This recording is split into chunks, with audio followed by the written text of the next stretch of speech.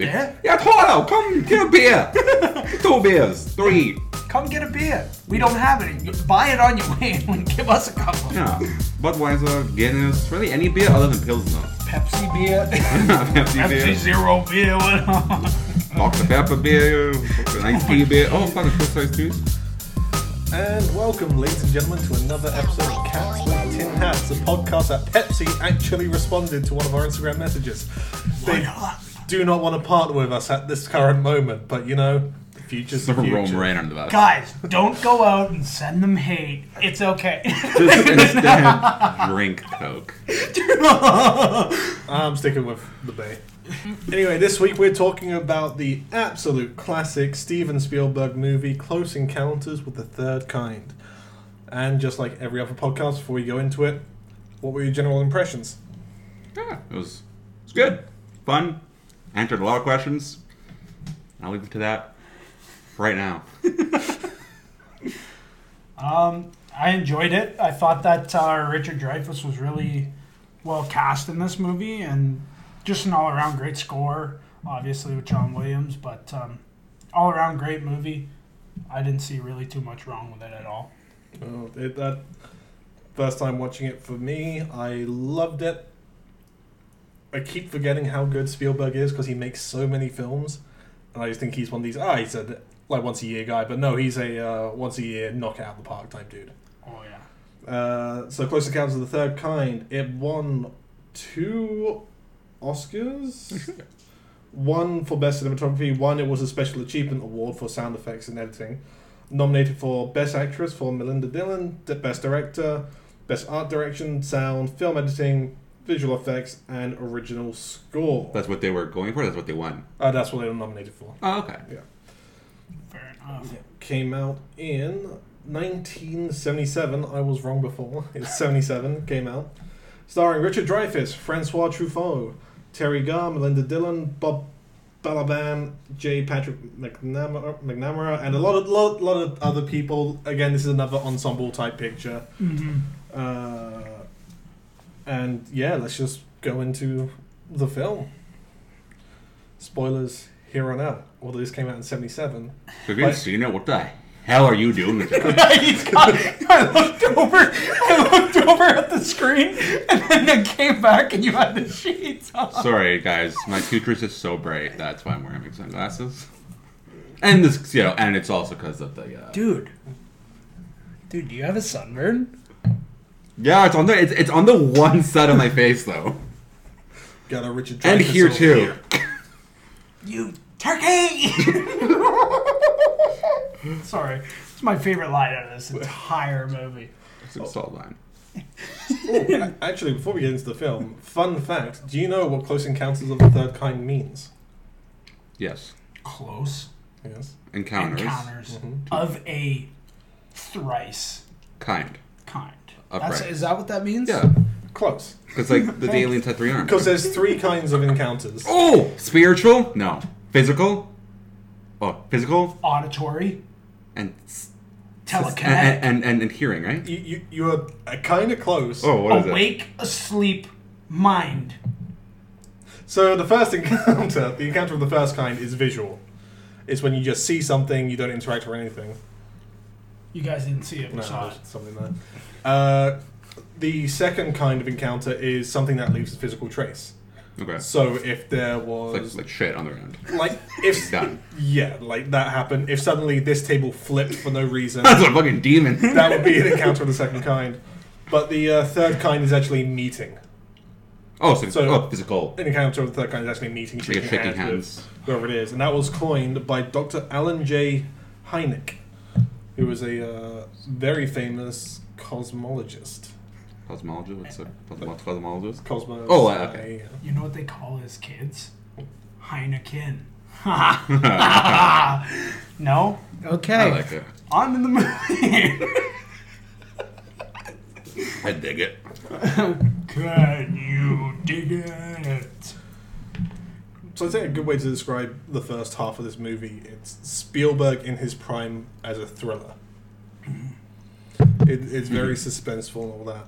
And then when we get to the second half of this movie, that's when we start diving into the E.T. type Spielberg, the Ready Player One, the child fantasy, the amazement and all that.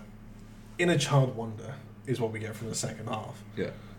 And I think it's really telling in his filmography, because after this one, that's when he starts going into those types of stories of like the childlike wonder and stuff like that, coming off the back of Jaws and Duel.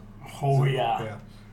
Sick movie. If you haven't seen Duel, go check it out. It's good. Nasty. It's about? I haven't seen it. It's about this guy who's driving, I think, to a business meeting or driving back from a business meeting, and this oil tanker is driving, and he passes the oil tanker and then slows down, and the oil tanker is pissed because he passed him, and they just chase each other, and it's crazy. So it's kind of like what's that new movie that came out with Russell Crowe? Oh, Unhinged. Kind of. Yeah, a bit like that. So funny story about this. I was behind the scenes on Jaws when he did Duel first. I want to say that was his correctly. first. So he did Duel and it was like a success. He named Jaws, and he was like, "Oh, it has to be a success too because it's a 4-letter title." So that's what he equated it to, was that it was 4 letters. Shit. And I was like, Then he goes, "You know what? Next one, don't care. Close Encounters of the Third Kind, longest title we can make."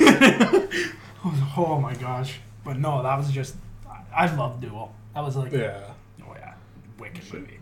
Cool. But, sorry. But back to the film at hand. So we open on a black screen. Just like Fire in the Sky. Oh boy. But unlike that movie, I was kind of invested more in this one. I don't know why. Even though there was no noise. But then it was just...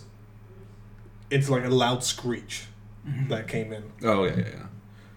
And I think right off the bat, comparing the two, Fire in the Sky, to this movie, I think the loud screech just drew me in right away, as opposed to like the long... Nothing happening.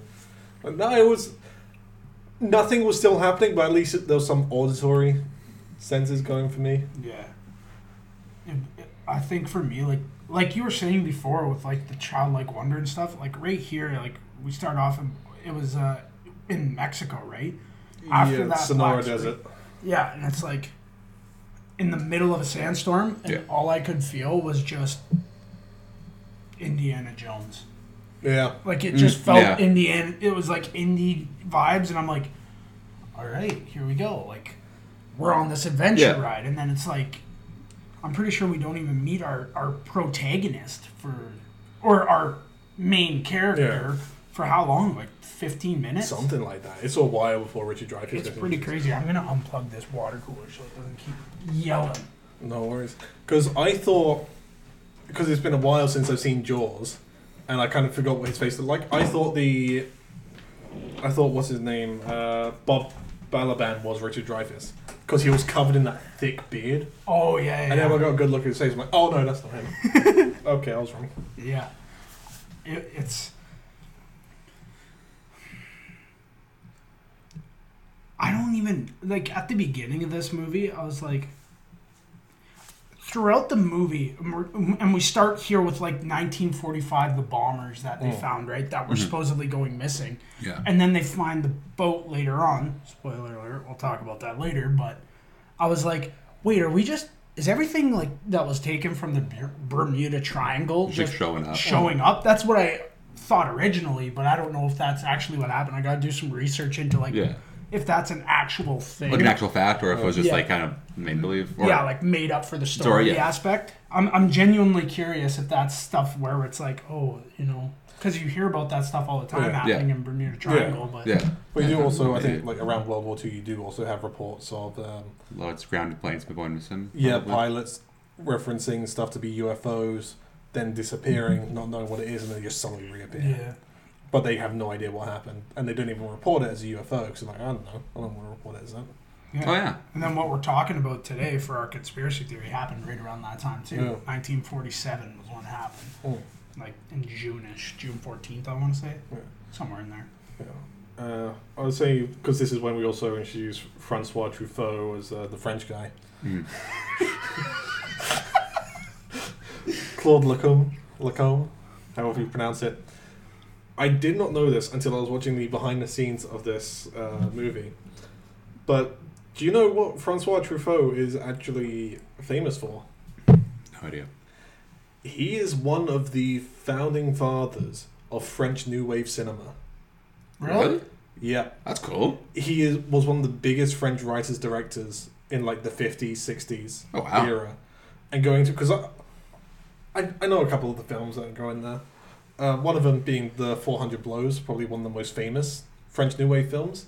If you haven't seen it, recommend it. It's kind of hard to find, but it's beautiful. He wrote and directed that. Really? Yeah, Spielberg really... This was Spielberg's like number one guy. He's like, I got a French guy. I want one of the gods of French cinema. Can I get him? And he got him. Did he single-handedly want Francois Lacombe or whatever? Yeah. Yeah, shit. Hmm? I was like, shit, that's cool. That's kind I of thought you were like, oh shit. dope. No. Oh, shit, that's cool. That's actually dope. Yeah, but as soon as Francois Truffaut came on, because he's a massive cinephile too, kind of like a Tarantino character, he goes up to Spielberg on day one and goes, look, I am an actor. I am not going to step on your shoes in any way as a director. You tell me what to do, and I'll do it. And he was the easiest actor to work with. That's sick. That's, you know what? Kind of shocking. But, awesome. Like, that's dope that he has, like... Because you're almost wondering, like, okay, well, did you have one person that was kind of like that on set where you're like, okay, get out of here, right? Or was it like... That's pretty cool how it... Right from day one. Day one, he was like, full respect. Yeah. Full on. That's like, pretty cool. Because again, this is when Spielberg is a new director. He's still up and coming at this point. Yeah, he's Right. still young. Yeah. Yeah, because he was like, I remember watching behind the scenes of Jaws. He, at the beginning of Jaws, they went so over budget, so over time, and he was so brand new. He was in Hollywood. Oh, he's It was in, like, he's in now. If Jaws didn't become like the first ever blockbuster, Yeah, he there been- would be no Steven Spielberg, Spielberg. yeah. No. But I'm genuinely surprised in this movie because if you watch Jaws, it takes so long to get to the shark to actually see it. Yeah. And Sure. it's like, for me at the beginning, when we're driving and like we're driving down the road with Richard Dreyfuss and we see the UFOs, I'm like, wow, that was really quick into this movie. If like for Steven Spielberg, I thought, and then I was like, well, no, that's kind of like seeing the shadow of the shark over top. Yeah, because you just see them disappear and it's like an hour of them trying to figure out what's going on. Yeah. But now that we're going into Dreyfuss, fun fact about him, he was not Spielberg's first choice. Really? Who on was his it? character.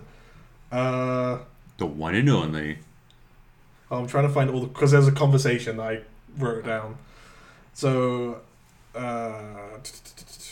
where is it? Oh, I think I see it.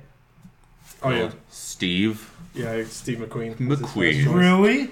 Yeah, he had a meeting. Spielberg went to Steve McQueen's hometown, went to a bar called the Doom Room. Steve McQueen broke up a fight partway through their conversation. Mad fucking. Almost got involved himself, but knowing Spielberg was there, he stepped aside and went back to the meeting. That's just fucking fucking right there. And at the end of the conversation, Steve McQueen said, I decided I can't play this character. You can't play the character of Roy. Because in the early script, or the early writings of Close Encounters, the character of Roy was going to be either a police officer or an army guy. Oh, okay. Because if you have testimony from them, it's a lot more viable than testimony from the everyman. Yeah. But then Spielberg then changed it to be like your everyday guy. Because then that way more people can relate to the character. Goes, oh, that's me up there. That's me. That would be me if I saw UFOs just coming over. Yeah. Just to get that barrier of relatability. But then Spielberg quoted that he was on 3 beers, Steve McQueen was on his 14th at this point in the conversation. And McQueen's response to why he couldn't play it is, I can't cry on film. I've never been able to cry on film. Spielberg going, I'll cut out the crying. If it gets you in, I'll cut it out. And then McQueen's like, no, the crying broke my heart, almost made me cry reading it. But once the camera rolls, I can't deliver the goods. So he stepped aside. They became close friends after that conversation. They still kept in touch. Kind of sick. But even before going back to Richard Dreyfuss, He asked Dustin Hoffman, Al Pacino, Gene Hackman Oh, wow. for this role. He went through so many people, but because this was also in the same time as he was working on Jaws, Richard Dreyfuss really wanted this part. No doubt. Because him and Spielberg were talking about it, it's like, dude, that's got to be me. That's me. He's chomping at the I'm bit. 100% right. And every time he's like, oh, what about, I think Jack Nicholson, he was throwing that name around for a bit. He goes, what about Jack Nicholson? He goes, nah, too angry. You don't want him. He started bad-mouthing every single actor in Hollywood to get this role. It's like, you don't want him. This is why. You don't want him. This is why. He's psycho. And it got to the point where Dreyfuss and Spielberg were just sitting talking, goes, you know what you need, Spielberg? You need a child. That's what you need. Then Spielberg kind of like had a, you're right, you've got it. That's sick. And that's how Dreyfuss got the role of Roy. Here's the question that I came up with. Once Upon a Time in Hollywood happens. Yeah. Rick Dalton does get the Great Escape. Let's just say, alternate dimension. Yeah. Does he in turn go to that meeting with Spielberg? Do you think? Probably. Yeah, probably. Honestly, insane. Sipping on his whiskey sounds like I sure can. I can do this. I can give anything you can get me. So Rick Dalton's taken Richard Dreyfuss's fucking. Fuck you, Rick Dalton. Come on, Dalton. Sorry, but that is a crazy story. Yeah. Sorry, I'm such an idiot, but because the whole reason Spielberg didn't want Richard Dreyfuss for that role in the first place was because they were working on Jaws, and he had his mindset on no, he's the guy from Jaws. He's he's the marine biologist. He's a shark guy. Yeah. He's not this guy. He's a shark guy. I can't. He can't be the alien guy and the shark guy. It's not fair. And it was only afterwards, after like that, you know, After I'm a child. After just so many bad mouthing people, it's like no, not Tuxie sucks. And it's funny because he did the same thing with Harrison Ford later on. Because he was worried about Harrison Ford playing Indiana Jones. Because he was like, you're already Han Solo. Like, you can't be Han Solo and Indiana Jones. You're just Han Solo in the desert. Yeah. That's all it is. So I thought you were talking about if like Richard Dreyfuss was going to Spielberg goes, no, Han Solo. No, he's already got a big part. Give me this one. I want to be Well, you want Harrison Ford? No, he's already Han Solo. He's in space already. Dude, you know how long at the end, he comes down, I take a spot. And I play Vader. Harrison Ford plays the alien. He comes out, he's like, hi. Just in the black vest, in the Han Solo outfit with the gun, and just hands it over to him. And then Chewie's just there. And then they're all sitting like this. Yeah. And then that's how the movie ends. With a question mark too, like black screen question mark. And then done. But then it zooms out, comes up to like the Death Star's like, ha ha. Yeah. Luke. He's like, no. Yeah. And then he That's hits. impossible. Darth Vader goes like this. Bam! Hits the planet destroyer and murders Earth. No problem, Steven. Well, call us. Let us know what you think. Yeah, Steven and George. Call us. That's the director's cut. Yeah, that's the one you missed. What a picture. Oh, what a picture. So Richard Dreyfuss is introduced. Yes, sorry. As Roy Neary. The hero of this picture. Well, he's one of the heroes. He's a somebody. He's one of the heroes. Yeah. There's so many. There's he's like like you were saying. Yeah, it's like he's one of the main heroes. Like he's more of a bystander than anything because he gets kicked out of everything. He just saw the aliens once. He's like, nah, out. You saw nothing. Get out. Yeah, he's like, you don't see the hero aspect really of him until the last half of this movie when they start going to Devil's Tower. Yeah, and you really see you're getting to see more crazy farm boy. He's a Joker, baby. What was it? It was in Independence Day, right? When remember the one guy's like I had the bar and they're all making fun of him. He got zapped up. They don't believe him. That's who he is. Yeah, that's who he is in the first half of this. Hey, boy! Oh! He's yelling turkey. Oh my god! That line, the delivery of that line. That's acting right there. But we meet Richard Dreyfuss, and there is he has a miniature probably bigger than this table, like the miniatures and stuff. All I could think about was Beetlejuice when I saw that. It was, yeah. It was so cool. It was Model Train, right? Yeah. Yeah. Like his kid's like, hey, I don't understand fractions. That was and then just like thought I was fucking great. He's like just insulted his son basically. The reason I stopped going, the reason why I graduated is so I didn't have to do this shit anymore. Kid's like, he's like, okay, what's 3/4 of 8? He's like, it's a fraction. I can't do it. I'm like, fair enough, Richard Dreyfuss. The kid told you he can't do it. And then you asked him, he doesn't have the tools, Richard Dreyfuss. Yeah. See, that's why they should have got Steve McQueen. Steve McQueen's like, yeah, I get in the back. Just palm the cigarette. I got this. He's like, 3/4. 3/4. Good. He's the hack of the dart. The kid's sitting right there. It's like, what? Right in the kid's face. Jesus Christ, this is the 70s. Yeah, they want to go to Goofy Golf or Pinocchio. Yeah, Goofy Golf. They want to go to golf, and he wants to watch Pinocchio. Yeah. He's like, Pinocchio, it's great. And then they're all just dissing the movie. It's just like, wow. Just trying to insult the movie to your dad. To the point where Richard Dreyfuss threatens murder to his child.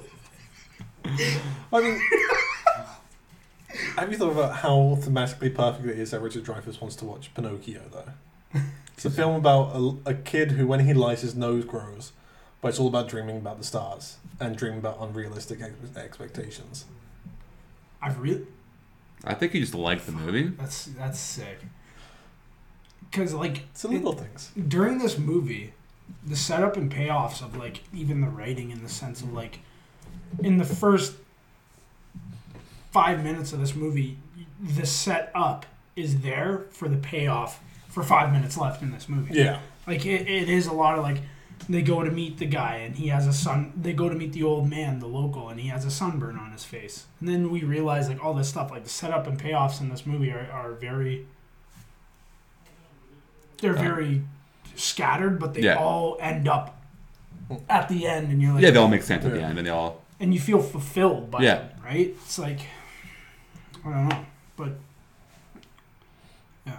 Because like, everything really starts to kick off when the UFOs just kind of blast through and all the power starts going out everywhere. Yeah. Like, before this, we meet the kid. Like, before Barry. Richard Dreyfuss, we meet Barry. And let's just talk about... Oh, that was some fucking haunted shit right there, man. This is the worst fear I have when we talk about how, like, hey, you know, kids in the future. Worst fear ever. Kids seeing ghosts, aliens, Demons. Ghost, Demons. alien, demon. Ghost, alien, demons. All that shit. That's my worst fear in life. And this kid freaks me out because later in the movie he calls him back. He does. He goes like this. He's playing on the xylophone, and then they start flying back. I'm like, that's what. He knows. We were good. And then Buddy wants to say hi. And everybody's fucking around with shit they don't know about. But also though, like, so like, yeah, when the kid Barry, right? Yeah. Yeah, cause how does he wakes up? Does he hear tapping on the window, or is it his toys that wake him up? How does he wake? Why does he wake up again? Or does he just wake up? I think he just wakes up with everything going on. Right? Yeah, because then, like, this creepy monkey starts playing the tambourine. Oh, yeah, that fucking shit. And then it's like... And so you're thinking, is this the right movie, first of all? Or am I watching some, like, goddamn The Omen? Yeah, then he wakes, and then he goes down outside. Mom wakes up. First, Barry, and then, like, looks at the window, sees them, kind of calm. Barry, get back in here. Like... It's like, he's 3. It's like 4 a.m. You're in Montana. There are coyotes out there. He's looking like a snack to those coyotes. And, like, she's, like, nonchalantly, like, trying to catch up to this kid. Can't catch up to this kid. Yeah, she doesn't... For, like... Sprint.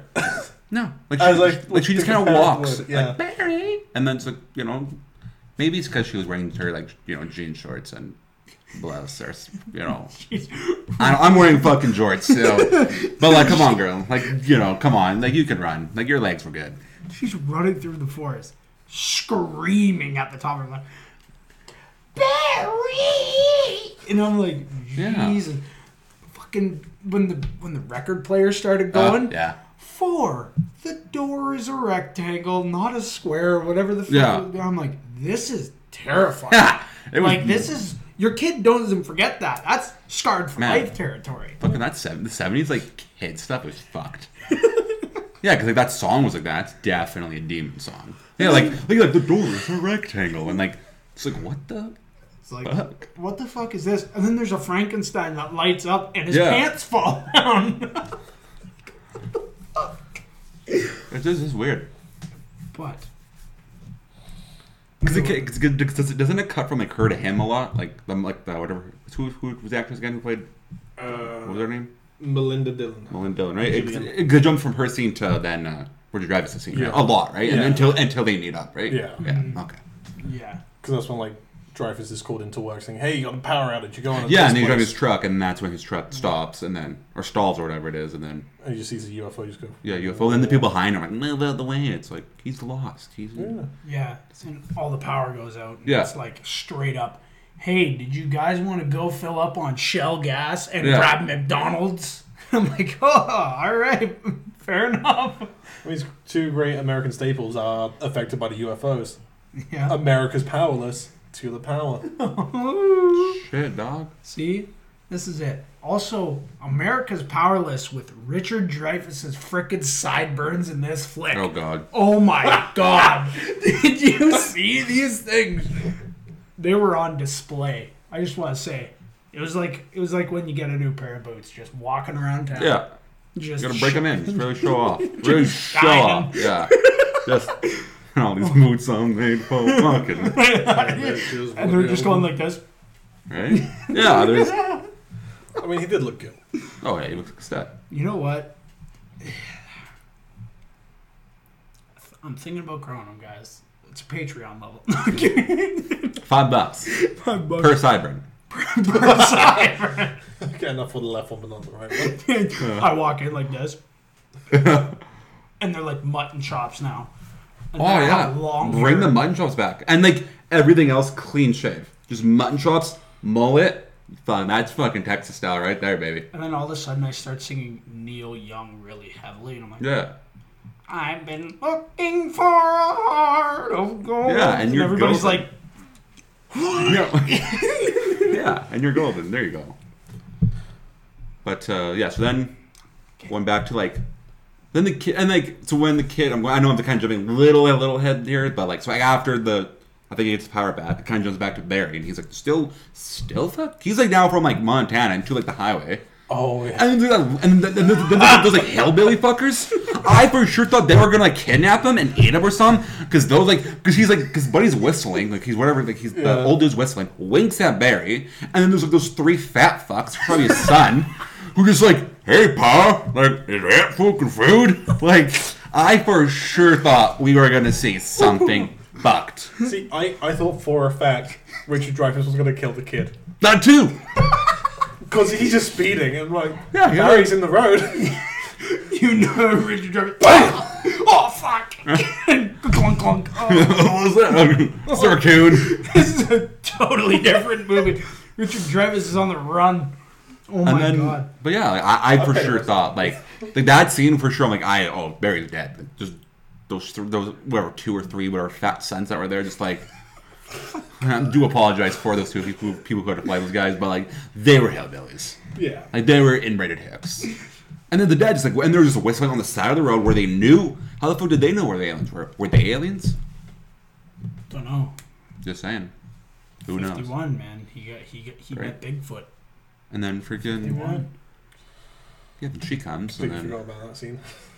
and then fucking just a goddamn GTA chase scene with some UFOs and the cops. Yeah.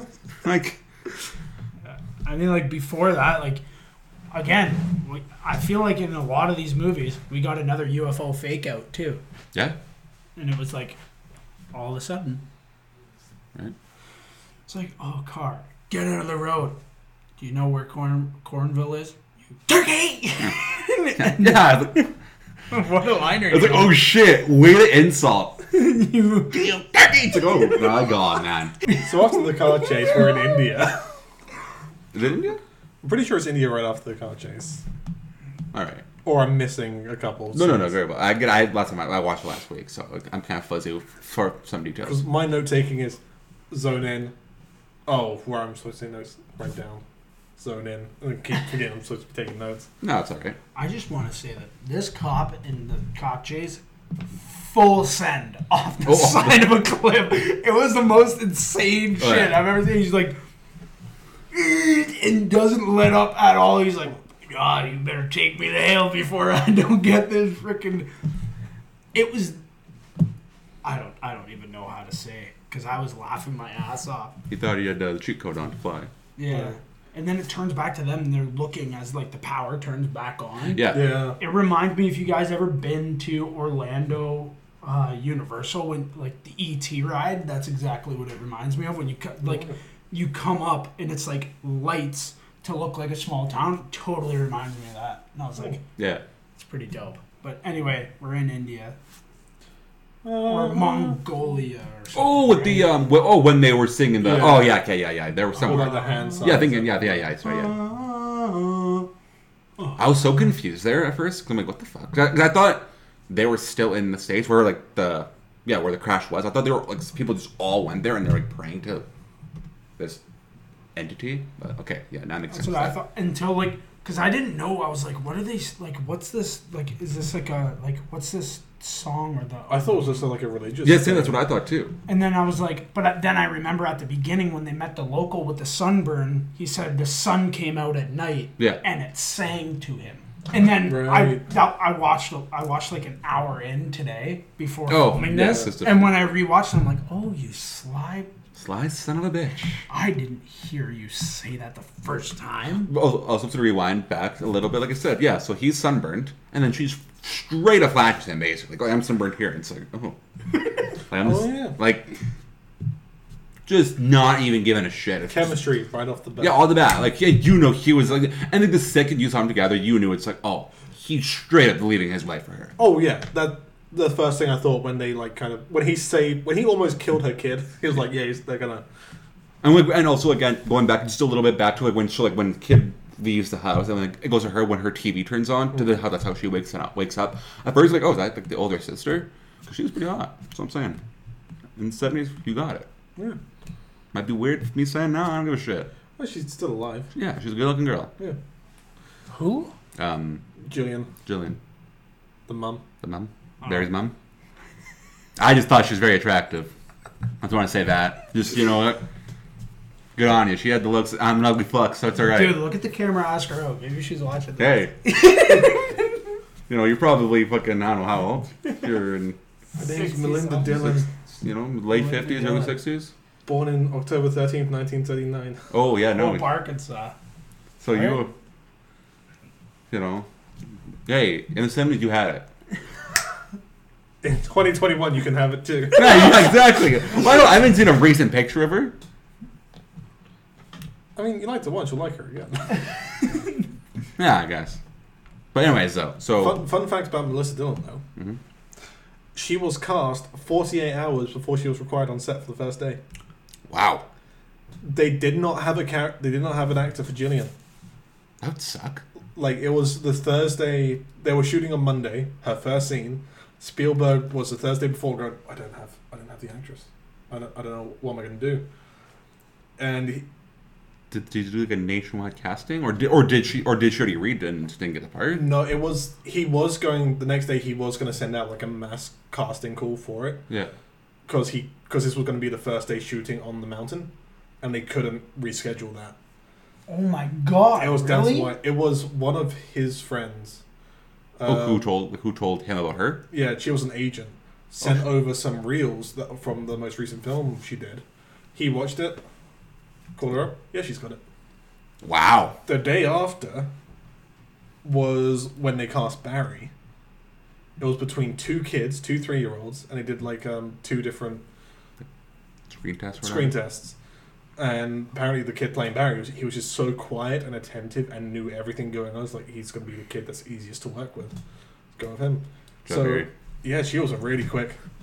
That would be so terrifying. It's like, yeah, you have 2 days to learn these lines. Like, learn this scene at least. I was like, Okay, like maybe when the kid Yeah. leaves, or like you're going through. That's what I the thought. woods. Well, it's not too like, bad. It's like, hey, call just this- yell Barry. That's all you gotta do and walk. Yeah, it's like no, you're climbing up the Devil's Tower with the Richard Dreyfuss, screaming and falling, and you are there to try and find your kid who was taken by aliens. You got a day. Day one action. Also, there might or might not be nerve gas. Yeah. By the way, you got a full But you know what? 26 hours you're needed on set at 4 o'clock in the morning. Come on over. But at I'll least meet like, you up she there. probably had that panic. Oh my god. So it probably would work for her because like, oh god. She also was kind of like iffy about it too, Oh really? because she got the script and she was like, Close Encounters of the Third Kind. It's an alien movie. Oh, I don't want to be in outer space. I don't Oh, wanna do okay. that. And not she was saying bad. she's like a bit lazy, so she only goes to the parts where like it says Jillian, her character's name. She's like, it got to like one of the last pages where she's taking pictures on a mountain. Goes, oh, it's on Earth. And then like Jillian. the fact of her character taking pictures of the aliens, that really intrigued her, and that's what sold her on it. Which is that one line. That's And she kinda cool. reread it. And was like, okay, I like. That's kind of cool. That's kind of how I heard that's how Michael Caine picks his movies. Yeah, he Reads goes the to the last first page. page, and then he reads the last page, and if his character's in the last page, he'll do it. I'm like, you know what, Michael Caine, you can afford Yeah, to you know rap what? out. Oh Fair my enough, God, I just but- laughed my ass off. Whatever. Yeah, you know what? I want to be at that level. Read the first page or the last. No, I'm not doing it. Why? I'm on the last page. But you're right. You're on the second last page, not the last. I want the fucking last line. Bitch. Anyways, we're going way off topic. Kind of. My bad. Jumping around a bit. It's fine. What we've learned from this is Melinda Dillon, if you're out there, Wyatt is available. So yeah, we're in India. Yeah, we're in India. They're doing this song, and then we have Francois Truffaut and Bob Balaban. Is Bob Balaban like the interpreter? Yeah. Yeah. I liked him. He was dope. I've actually got some advice from Bob Balaban Like- and Steven Spielberg like acting advice? Acting advice Oh, okay. from there. Now let's see what it says. Where's Bob at? Because in Bob Balaban hadn't spoken French in years Oh, okay. before this role. Oh, so he was actually he actually knew French. Back in high school. Oh. But when they asked him if he could speak French, he was like, in his head, I don't know a word, and I don't know how He just to speak it suggested anymore. me. But I could probably learn it in time. Oh, yeah. They give me the lines, I can learn it. Yeah. And it goes, you know what? I'm just going to say I can do it. Goes to the interview with them. They ask him, also, can you speak French? And in French, he says, I haven't spoken French since high school. I'm a bit rusty, but can learn. That's what he said in French. Okay, well then. Nobody there knew how to speak French. They thought he was just like bigging himself up, like, yeah, I can do this. Gave him the part. He's like, okay, I gotta learn French now. But if you know to say that, it probably won't be that hard to. Yeah. Because I can say 3 words in French. Now, you at home, if you're budding actors, these words are from the mouth of Steven Spielberg. It is important for actors to lie in interviews. From Spielberg. That's what get you parts. So when they... Oh, go on. Just don't say dumb lies like you can swim and you can't, because that gets someone hurt. Okay, never mind. But yeah, I guess learn. I guess, yeah, like a little white lie doesn't hurt. Because Dr. Cox from Scrubs, one of his first film roles he had to be a pole vaulter. He had to run, jump up there, because he just come off a plane. This big director came up to him and goes, hey, do you want to do this pole vault? Be in my film, you just be a pole vault for the Olympics, kind of a funny film. He goes, yeah, I do it. He goes, okay. Drives him up, and he's like, I don't know how to pole vault. I said I could do it, I don't know how to do it. So they take him to the site, everything's set up, and he's just there to walk through with like the producers and that. But he's seen his buddy who can professionally pole vault do it, so he's just like weighs it, does all the steps, measures it out, and is pretending to measure out. Goes, yeah, I can do that. Because when we shoot in 2 months, he goes, okay, calls up his buddy. He's got 2 months to like crash learn how to pole vault properly. Shows up on the day, first take, nails it. Oh, right on. Director comes up and goes, all right, we got it. He goes, I think I can do one more. Like, can we just go one more? Director's like, you can't really pole vault, can you? He's like, no. He goes, you see that guy behind you there? He goes, yeah. That's a stunt double. He was going to do it for you. He's like, oh, he goes, I wanted you in. I asked you to be in this movie because I wanted you in the movie. I don't care if you can pull. I guess fair enough. Yeah, fuck it. The same thing happened to an actor in Eddie and the Cruisers. He plays like this prolific figure in this movie where he's like he sings and plays guitar the entire movie. Yeah. And in the audition, the director's like, "Okay, can you play guitar and sing?" He's like, "Yes, I can do both." Oh, Books the role. He's like, "Listen, bad news. I can't sing and I don't know guitar." So fucking they had to do like a whole crash course on guitar, and then they had to get somebody to sing and him lip sync over top of it. But he was such a he is a really great actor. So the part he was just perfect for the part anyway. So it was like. And you can't even imagine anybody else in that role. True. And I guess like they, at the end of the day, if they really wanted you, they will work with you and say, okay, it's like, you know what? And you're not the first person that lied to them. You're not the last. Yeah. So they're not going to... And I think if anything, okay, you were truthful. We kind of knew your bullshit anyways. But... Just don't lie and say you can drive stick when you can't and ruin a vintage car. Yeah, like don't do like the... Because who... Was it Amari telling us that? Or I think it was Bart. Right. Yeah. It was Bart. I think Bart said that. Yeah, someone's like, you know what I didn't do it, and fucking just completely destroyed. Yeah. So you know what? Lie and say you can speak Spanish, but just don't lie and say that you can box. Yeah. Yikes! Get fucking punched in the dome bad. So anyway, back to the. So I did, yeah. Or the French guy in the Bob. Yeah, because we were talking about the French guys and stuff there. One thing I want to ask you: did either of you think of this song when that was playing? This is all I could think about when it was the machine playing it. Oh, really? I was just like, wait, is this Fireflies? It's not. It's nothing similar to it. But my head was just saying, screaming Fireflies is playing right now. Man, it's quite alright. I had no idea. Cause I know what you mean, because I'm like, I heard this somewhere, I think. Because I've never seen this movie ever before last week, so... And I don't think I've ever, didn't even know what the fuck it was about, too, so... But I know what you mean. It was one of those, the sounds familiar, but I think it was one of those, what's it called? You would, deja vu kind of moments where you think...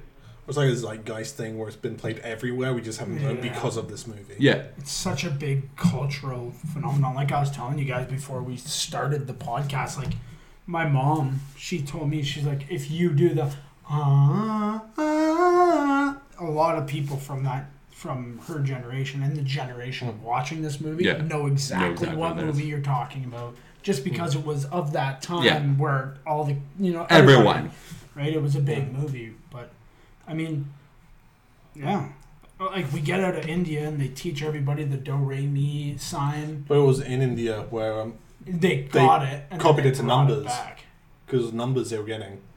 Yeah, because they brought it back and were teaching it to people on the tape. Right. Yeah. And then that's when we cut to, now everybody is sitting down on the hillside. And they're watching these things come back. And, the old people are playing cards. And then the freaking government destroys their card game. And I'm sad. But yeah, no, they get a bunch of numbers. And they receive it in 2 15-minute broadcasts. And it just keeps repeating, right? And then good old Bob Balaban. Because he was a cartographer before he was a interpreter. Weirdest coincidence, might I add, in a movie. Weirdest way of getting people to listen to you. Excuse me. I used to work on maps. It's okay, bud.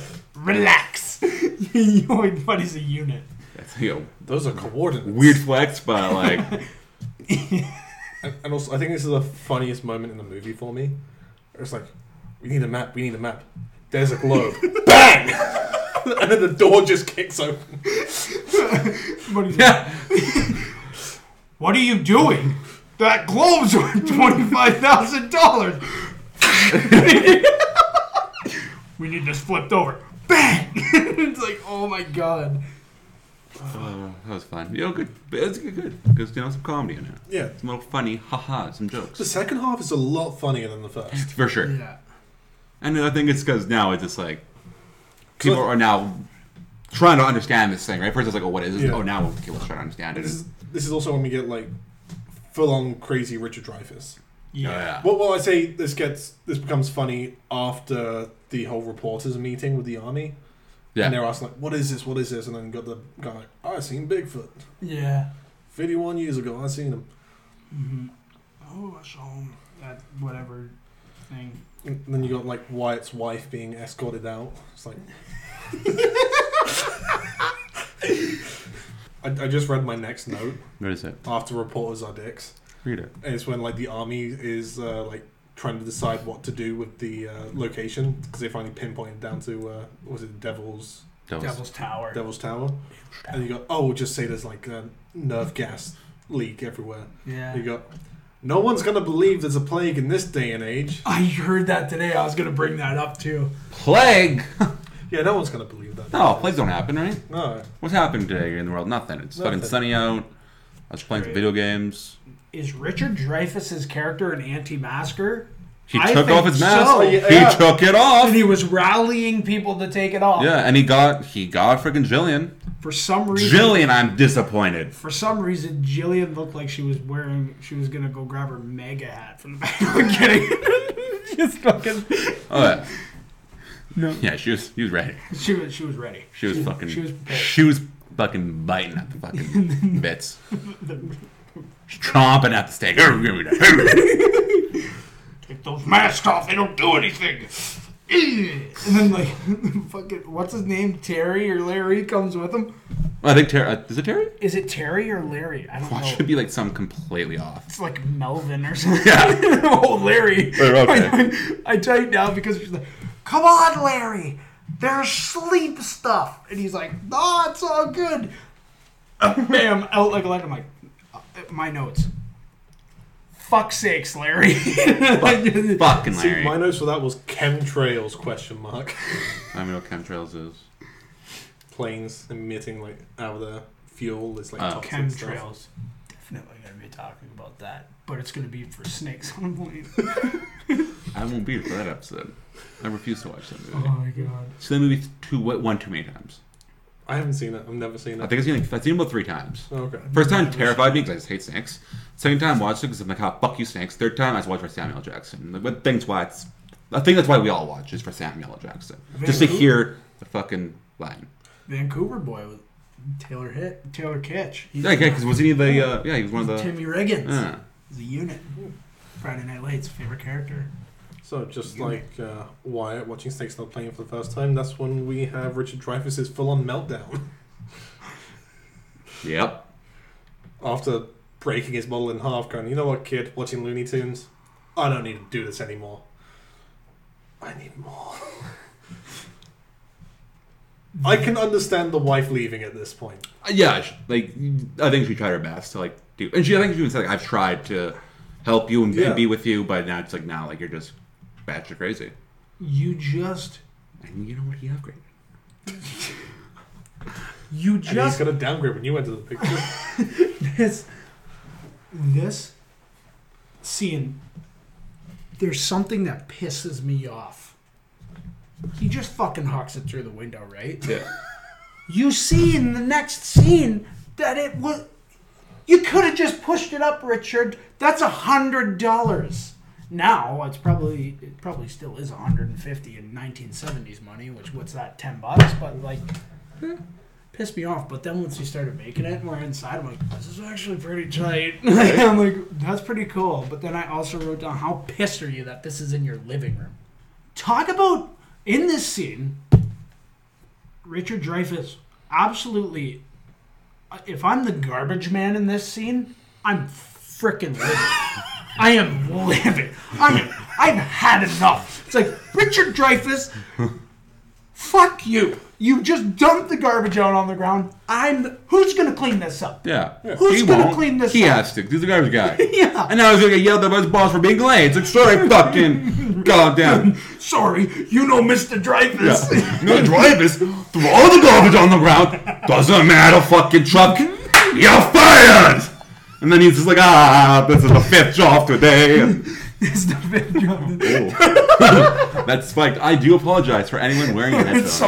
Somebody's listening to this at work and goes like this. To one of the listeners out there of the first of all, thank you for watching our content, and I do apologize for if I caused any type of hearing loss. And after that, Fucking chickens are let loose through the streets. Fucking duck ponds. Where the hell are we? We're in frickin' Farmville. We're fucking It's insane. We're fucking in Old McDonald's fucking farm. yeah. That's where McDonald's at the beginning gets all their food. That's like it's all. Hey, No. Mrs. Jenkins, we need some chickens over here. Yeah, and that's where Rodney Dangerfield comes in. He is Old McDonald. Oh my Boom. God. Oh my God. Hey, whoa, hey. Oh my God. But I just have a question. Why would you put that vision in his head? Like, why would you not explain it? Just say, "Hey, mountaintop, bam," but not say like, not let him know it's a mountain, not let him know it's like an area to go to. Just yeah, look at your shaving cream for a couple hours. yeah, Then you might know. play with the mashed potatoes. That scene is so heartbreaking. When he's playing with the mashed potatoes. When he freaking keeps scooping the mashed potatoes and the freaking shot with the kid in the background crying. It's like the most heartbreaking part of this movie for me when you're watching this family just start decaying from this. That, I wrote down in my notes, excellent kid acting. Like just great. It was like, holy shit, like I'm kind of jealous, but like the guy was just, hey, that kid's freaking good at the craft. What can I say? But yeah, now it's one of those things where it's like, why wouldn't you just be like, hey, meet us at Devil Tower at 10? Yeah, don't be late. Yeah, I can't be there at 10. I got a date. How about 11? Yeah. One's like, beep boop bop, beep boop bop, ah. And it's like, translate that. He says, cancel the date, you fucking asshole. He's like, no, I can't do that. Beep boop bop boop boom. Fuck, we're taking another one. You're left behind, pal. We're getting somebody else as a sunburn. Oh my God. But yeah, this is where we get the scene where they're like they're like, that was the first kind right there. Oh, That was the first encounter. that was the fourth encounter sound. Oh shit. Yeah, that's right, Steven Spielberg. We wrote the sequel. Sequel. Just hearing. We made the trilogy. We're just hearing. It's like, What is a sitch? What's that? Gryffindor, what's a sitch? Oh, impossible. I was just gonna say that. There's this scene that happens when he builds the mold finally, and then you see it on the TV, the train crash, and he just will not look at the TV. Yeah. Like, I wish I could scream into the TV like, Richard, please look at the TV. Nah, I'm gonna do mashed potatoes. Fuck you, dude. We're talking anyway. I am the alien. This is an encounter of the fourth kind. Now, look at the TV. Go there. But again, one thing Spielberg is great at is foreground v background and showing a lot of information in one screen. He did it with Jaws, he did it with Duel as well. And in this, it's just one solid take of a whole phone conversation Richard Dreyfuss is having with his ex-wife now, because I'm pretty sure she told him she's leaving him. Yeah.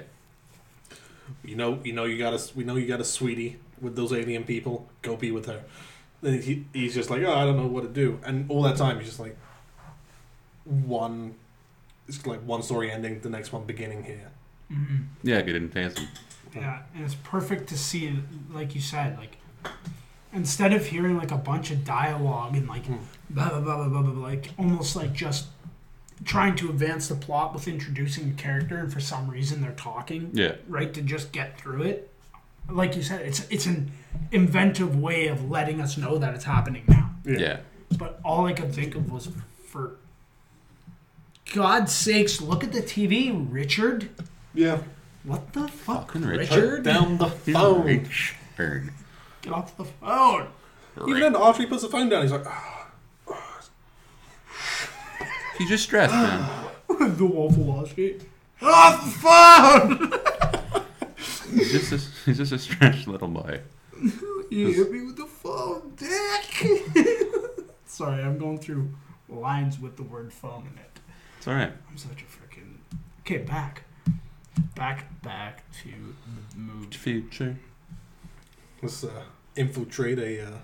Military base, basically. Yeah, pretty much. Let's drive through a bunch of people driving the other way. Yeah, the other way. Sorry, I'm turn around and doesn't go. And then the army guys just let him. Oh, he's fucking go. He's white. Yeah. Did you catch at the beginning when they were at the trains? Mm-hmm. Did you catch, or when they come back or whatever, he's driving through and people are like getting out. They get to the trains and there's just a guy selling gas masks and chicken. I know, and one for a dog. All I could think about was Alex Jones trying to sell that freaking COVID cure shit. And I'm like, that's what I thought too. Like, well, that's Alex Jones right there. Yeah. I just wrote down, I'm like, Alex Jones selling gas masks.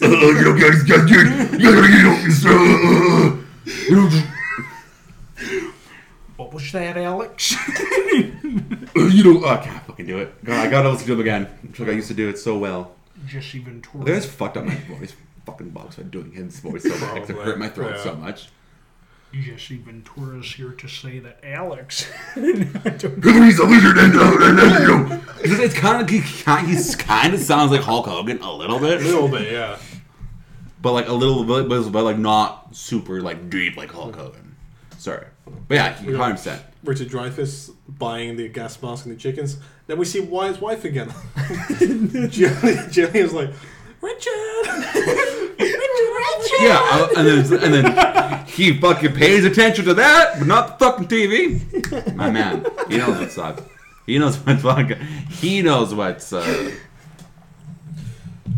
He knows what's important. Yeah, they rush, they hug, they make sure each other's okay. And then they go, hey, let's storm the gate. It was like Area 51. But then you've also got them driving down. And then the score, we have the Dies Irae playing. If you know the Song of the Dead. Wait, hold on. What's it? So, I'm going to play the original Mozart version. Okay. And this is some film music, or like, just music, theatre, or music theory stuff. It was when they were driving to the... Yeah, the Dies Irae plays twice in this movie that I clocked. It's Mozart. Oh, okay. With the sweeping shots of that freaking, like the tower, it looks, this whole tower stuff, like driving there, is shot phenomenally. Mm-hmm. Like everything is a low angle to show you just how how big this thing is and how intimidating it is, and showing you just how much it means. It's such a beautifully shot sequence. But like nowadays, that song has been used in so many different movies. Star Wars.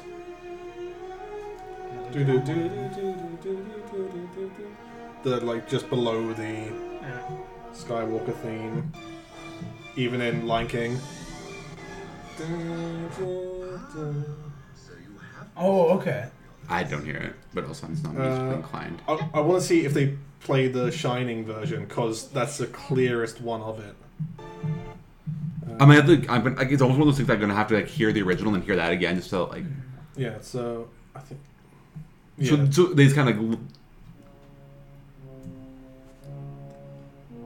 Like, this is how it's more commonly played in movies and stuff. But it's like, it's a song of the damned, essentially. Whenever this song is played, it's meant to like foreshadow something like dangerous, something bad's going to happen. I think they talk about that in Room 237, the music, how he sets it up like that right off the beginning. And that's when I was watching this, like, oh, are they going to die right now? Are they driving to their death? But I'm guessing no, it's the now or never type situation they're trying to show.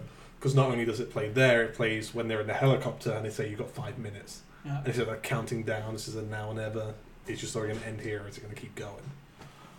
I think like this movie to me really sums up. I wrote down in my notes. I said, I've always believed this, but now for sure, in this movie for sure, I think it's saying this: music is the universal language. Mm-hmm. You can talk to somebody from who only speaks Spanish, but they know the same song that you do. They know the lyrics. They know everything. It's a universal language to me. Everybody knows what it's like to hear their favorite song come on the radio. Yeah. And I think that just goes to show you, like, music is a very big thing in this movie. Like, even notes-wise. Yeah. I mean, the music that they're using when the aliens come down is completely and utterly terrifying, the old music. Yeah. Oh, yeah. Like, the old tunes, it's creepy. It's almost like when you watch Jeepers Creepers and they start playing that old tune. I haven't seen it. Oh.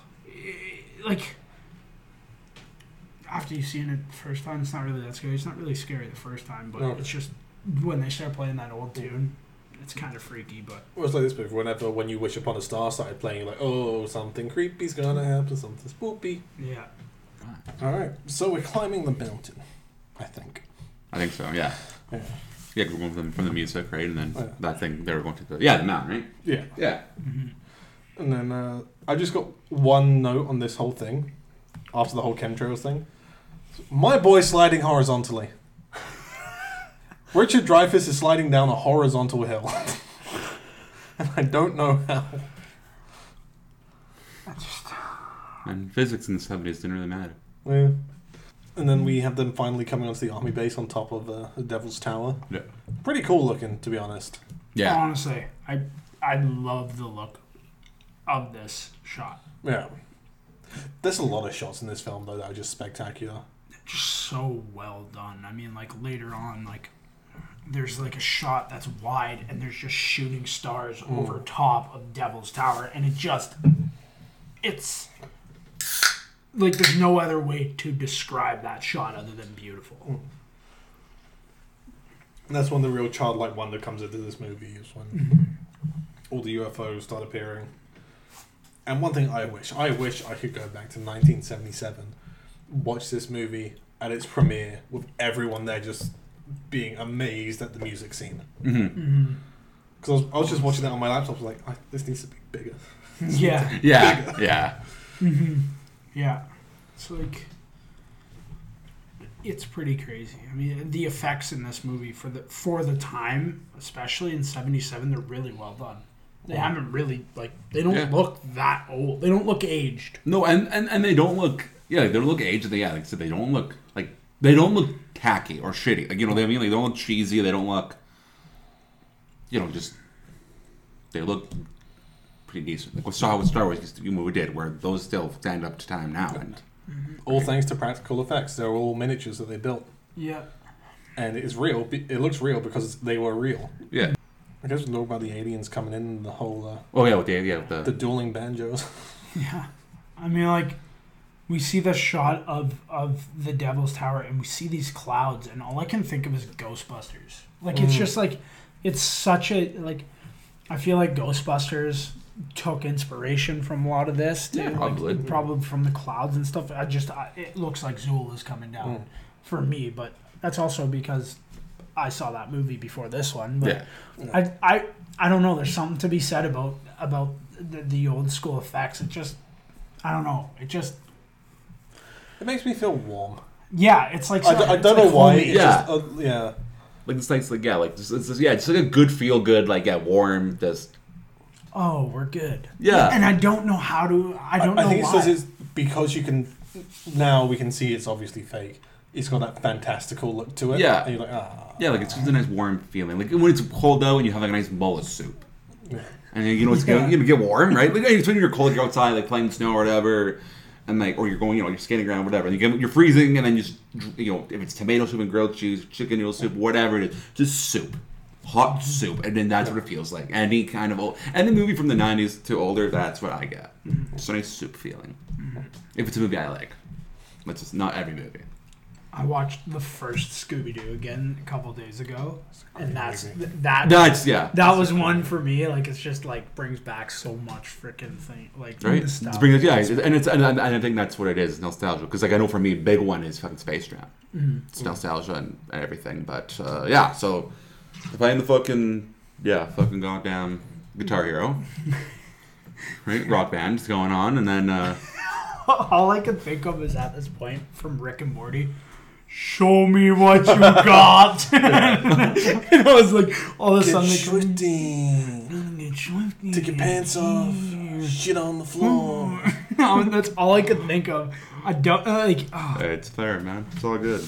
But and I was like, and then everybody starts like crowding the runway and all this stuff, and this is where you get a real glimpse at the frickin' glasses in this movie. Oh my all God. these people wearing glasses. It's like, oh my God, they're like, it's like walking around. Literally, like, the it could stop glasses a are bullet. that big. It would stop a bullet. It's insane, the size. It's the stereotypical nerd. Like, you are a nerd. He's like, we're just gonna It's like, call the aliens. I'm like, oh my God, they're just like huge. Like, they look like clown glasses. Yeah. Like, you get a part at like Party City. Yeah. Because I was like, oh my God. Right? And then like you look and like in if you go back and watch in the background there's like everybody's like, oh my God, and then there's one guy literally like this in the background, and you see him in one shot and he's like this right into the barrel of the camera. He's like, and then it cuts to another scene of the angle, and then all you see is this looking right at the camera in the cut. It's like he leaned into the frame and he's like this. Oh, I need to rewatch that now. I'll show you at the end after this. Oh, that's fucking... It's the most like, I was like, fucking so are bizarre. you kidding me? Fucking extras, man. I sound like... The only, I think... I've never been an extra. I'm pretty sure like one of the only fucking rules is like, hey, don't look directly in the camera, please. It's the funniest. I watched it and I was like, I kind of felt uncomfortable a little bit. Right? It's like, why is it looking at me? Oh my God. I'm covering up. Oh, okay, we cut. Like, hey, motherfucker. It was the funniest thing ever. That's fucked. But yeah, I mean, like, and this is where we get like the UFO comes, and then Richard Dreyfuss just shows up, and everybody's so in awe of the UFOs they don't give a shit. They're like, But first, Richard Dreyfuss is macking on Wyatt's wife over there. That's all right. I wrote down, ooh, he cheating. Ooh, he cheating. I was like, Cheating that dog. I was like, oh my God, like, Captured. your wife and kids are at their freaking grandma's place, and you're freaking up at Mac and Devil's Tower, Jillian. Like, come on, dude. macking out, looking at the stars. Yeah, like having a romantic day. Like, oh my God. But also, like, they've been on the heat. Like, they both stink. Like, just saying. At least him. Yeah. Like, Shreem, like, you know, it seems like girls can never, like, smell bad. Usually, but, like, you know, God, like, unfortunately, as Wyatt's men. got the love. Unfortunately, no, I'm saying, like, have you ever smelled a bad woman? Like, no, they always smell very clean. Men, we just smell like fucking pigs. So, you know, like, one of them is like Loki throwing up in their mouth. It's probably Jillian. Jillian's like, God damn. Like, Let's say this. Richard Dreyfuss has been sweating throughout this Yeah, movie. right? Yeah. It's like he's insane. and like if he's like you know, if he's like a guy like me, and I'm gonna talk for you both, but I'm gonna say you're on my side of things. When you start sweating, you can start like, you know, swag starts. It's like, you know, especially when you start sweating downstairs, and it's like, oh my God, and then it's like The swass. swass. I mean, I'm like, sweating right now, and I'm hard clenching my armpits together because I'm scared. right. So it's so yeah, but that's just all I want to say. It's just, you know, one of them things. Fair enough. And then the fucking people come down or out of the. Yeah. There is one poor soul who had the job to play the most important song ever. And it's like, imagine the stress. He's like, Oh yeah, you know.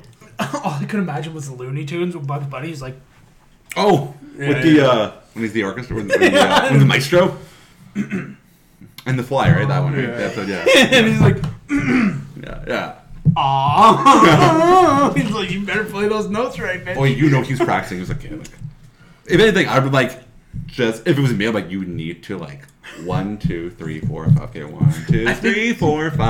I think they had tape on the thing. Probably. I thought I saw it in the shot, but this guy's like, There's going to be a fail safe that if he misses, he just automatically plays it for him. So, like Yeah. fucking 70 something, put on a fucking 8-track or something. Yeah, just like, Shove you it know, in. just get some bands. Okay, you know, get something. Get Ray Charles because you fucking master pianos. Him do it, then just fucking record it. Then just kind of like.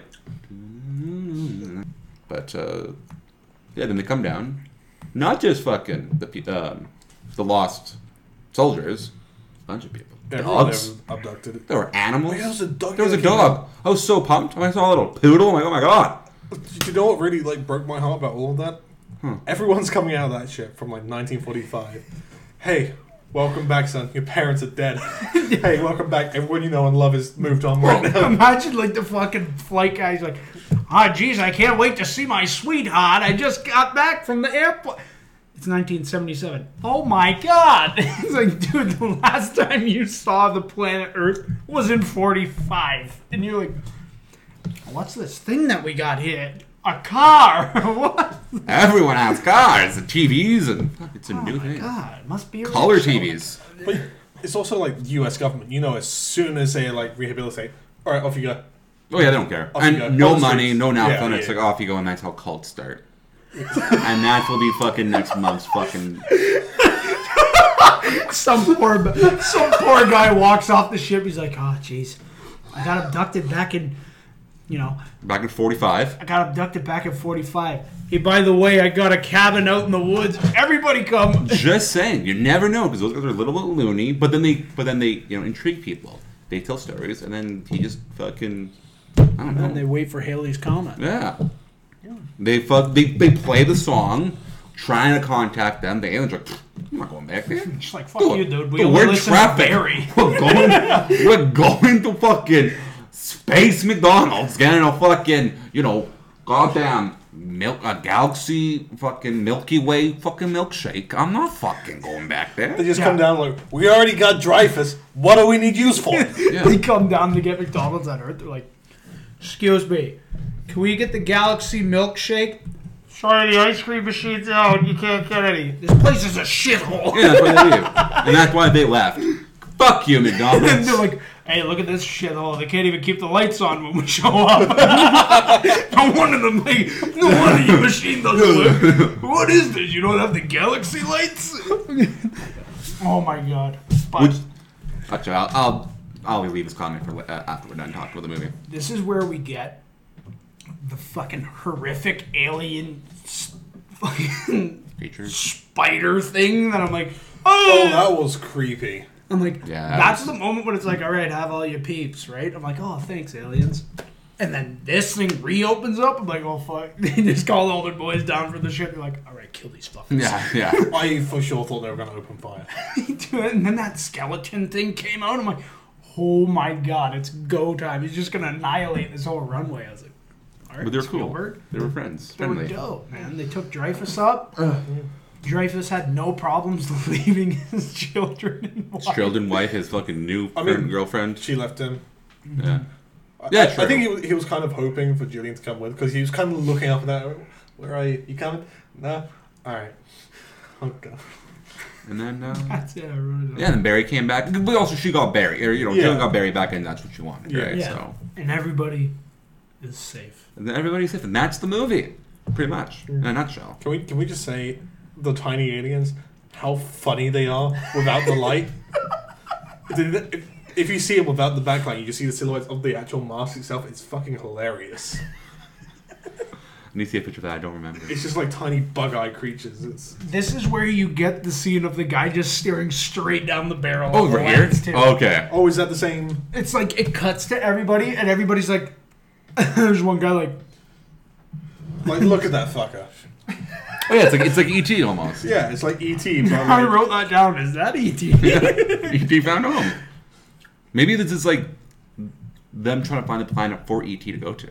The one thing I will say about this movie too is at the end you are in awe with the character. You because are. You Oh, yeah. waited that Yeah. long to see them, and you know that he's correct, but everybody's thinking that he's crazy. But Yeah. But what were you saying? Sorry. I was gonna say, it's very smart on Spielberg and the designers to make the hand movements for the song, because that's all you can do with those hand puppets. Yeah. That's all you can do with those alien hands. It's like, Yeah, you can't do anything. yeah. I was like, why is it so simple? That's why.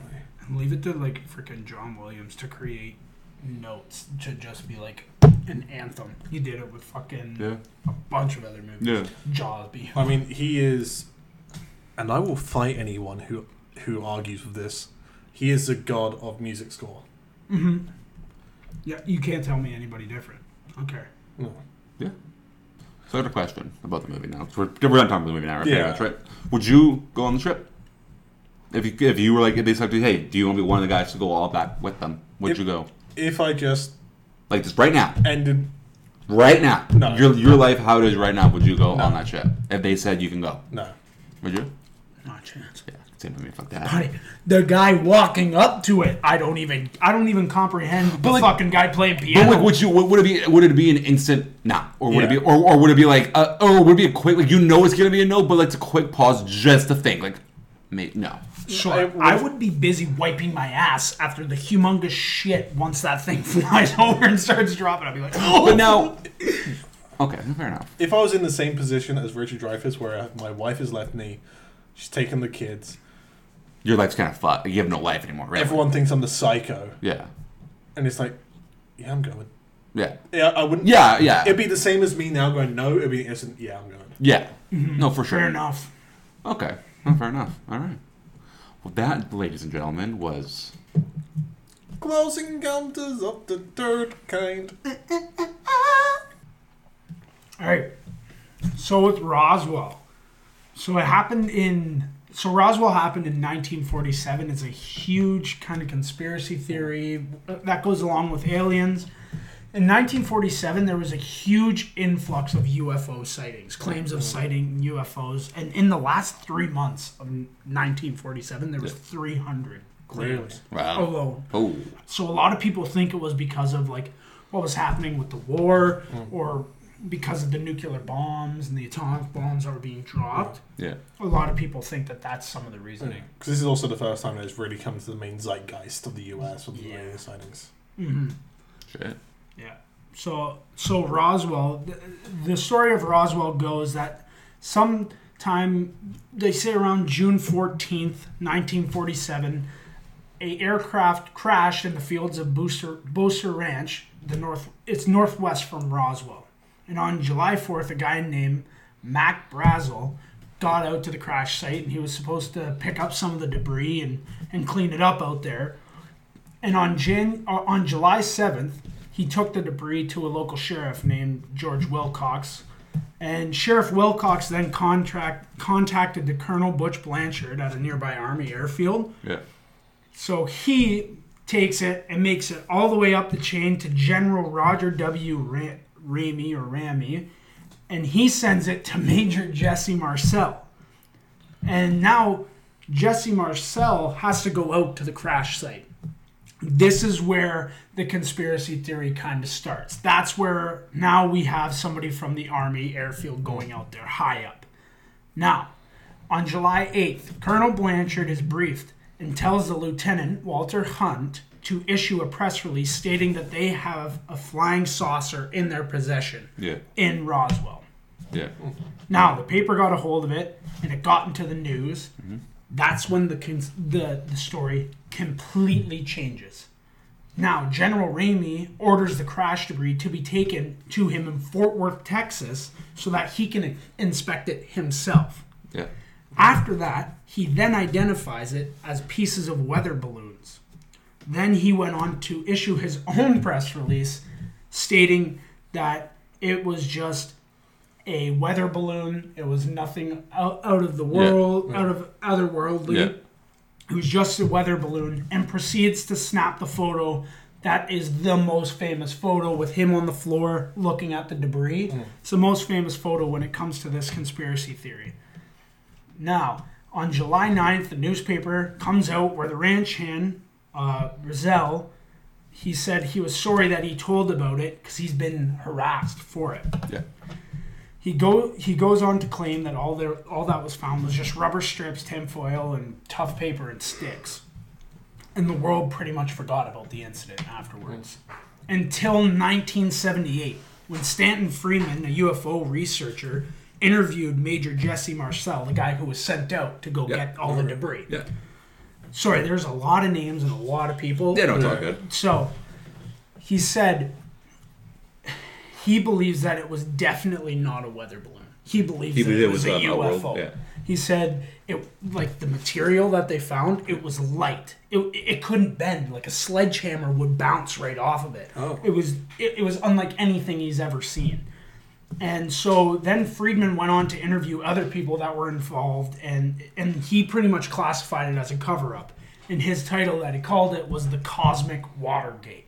He thought that this was an entire cover-up, and I don't know, like, it's pretty interesting. I mean, it's a story that's such a piece of pop culture now. Yeah. It's like, where do you know when truth hits and when truth doesn't, Yeah. you know?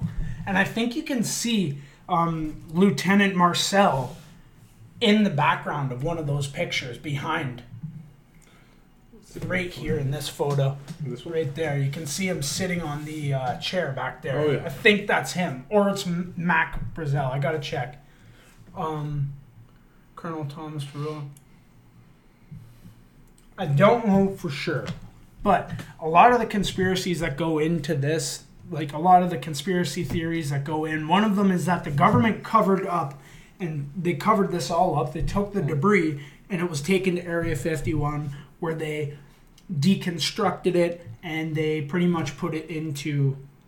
Right now, they say that they're even trying to build the UFO itself. Oh, okay. And a lot of people believe that even after that, you see a lot of the boom in technology start after the Second World War. So they were thinking that this could have been the cause for it, in a sense of like, now you have a bunch of new electronics for your household and stuff. They thought that was what was propelling the advancement in technology.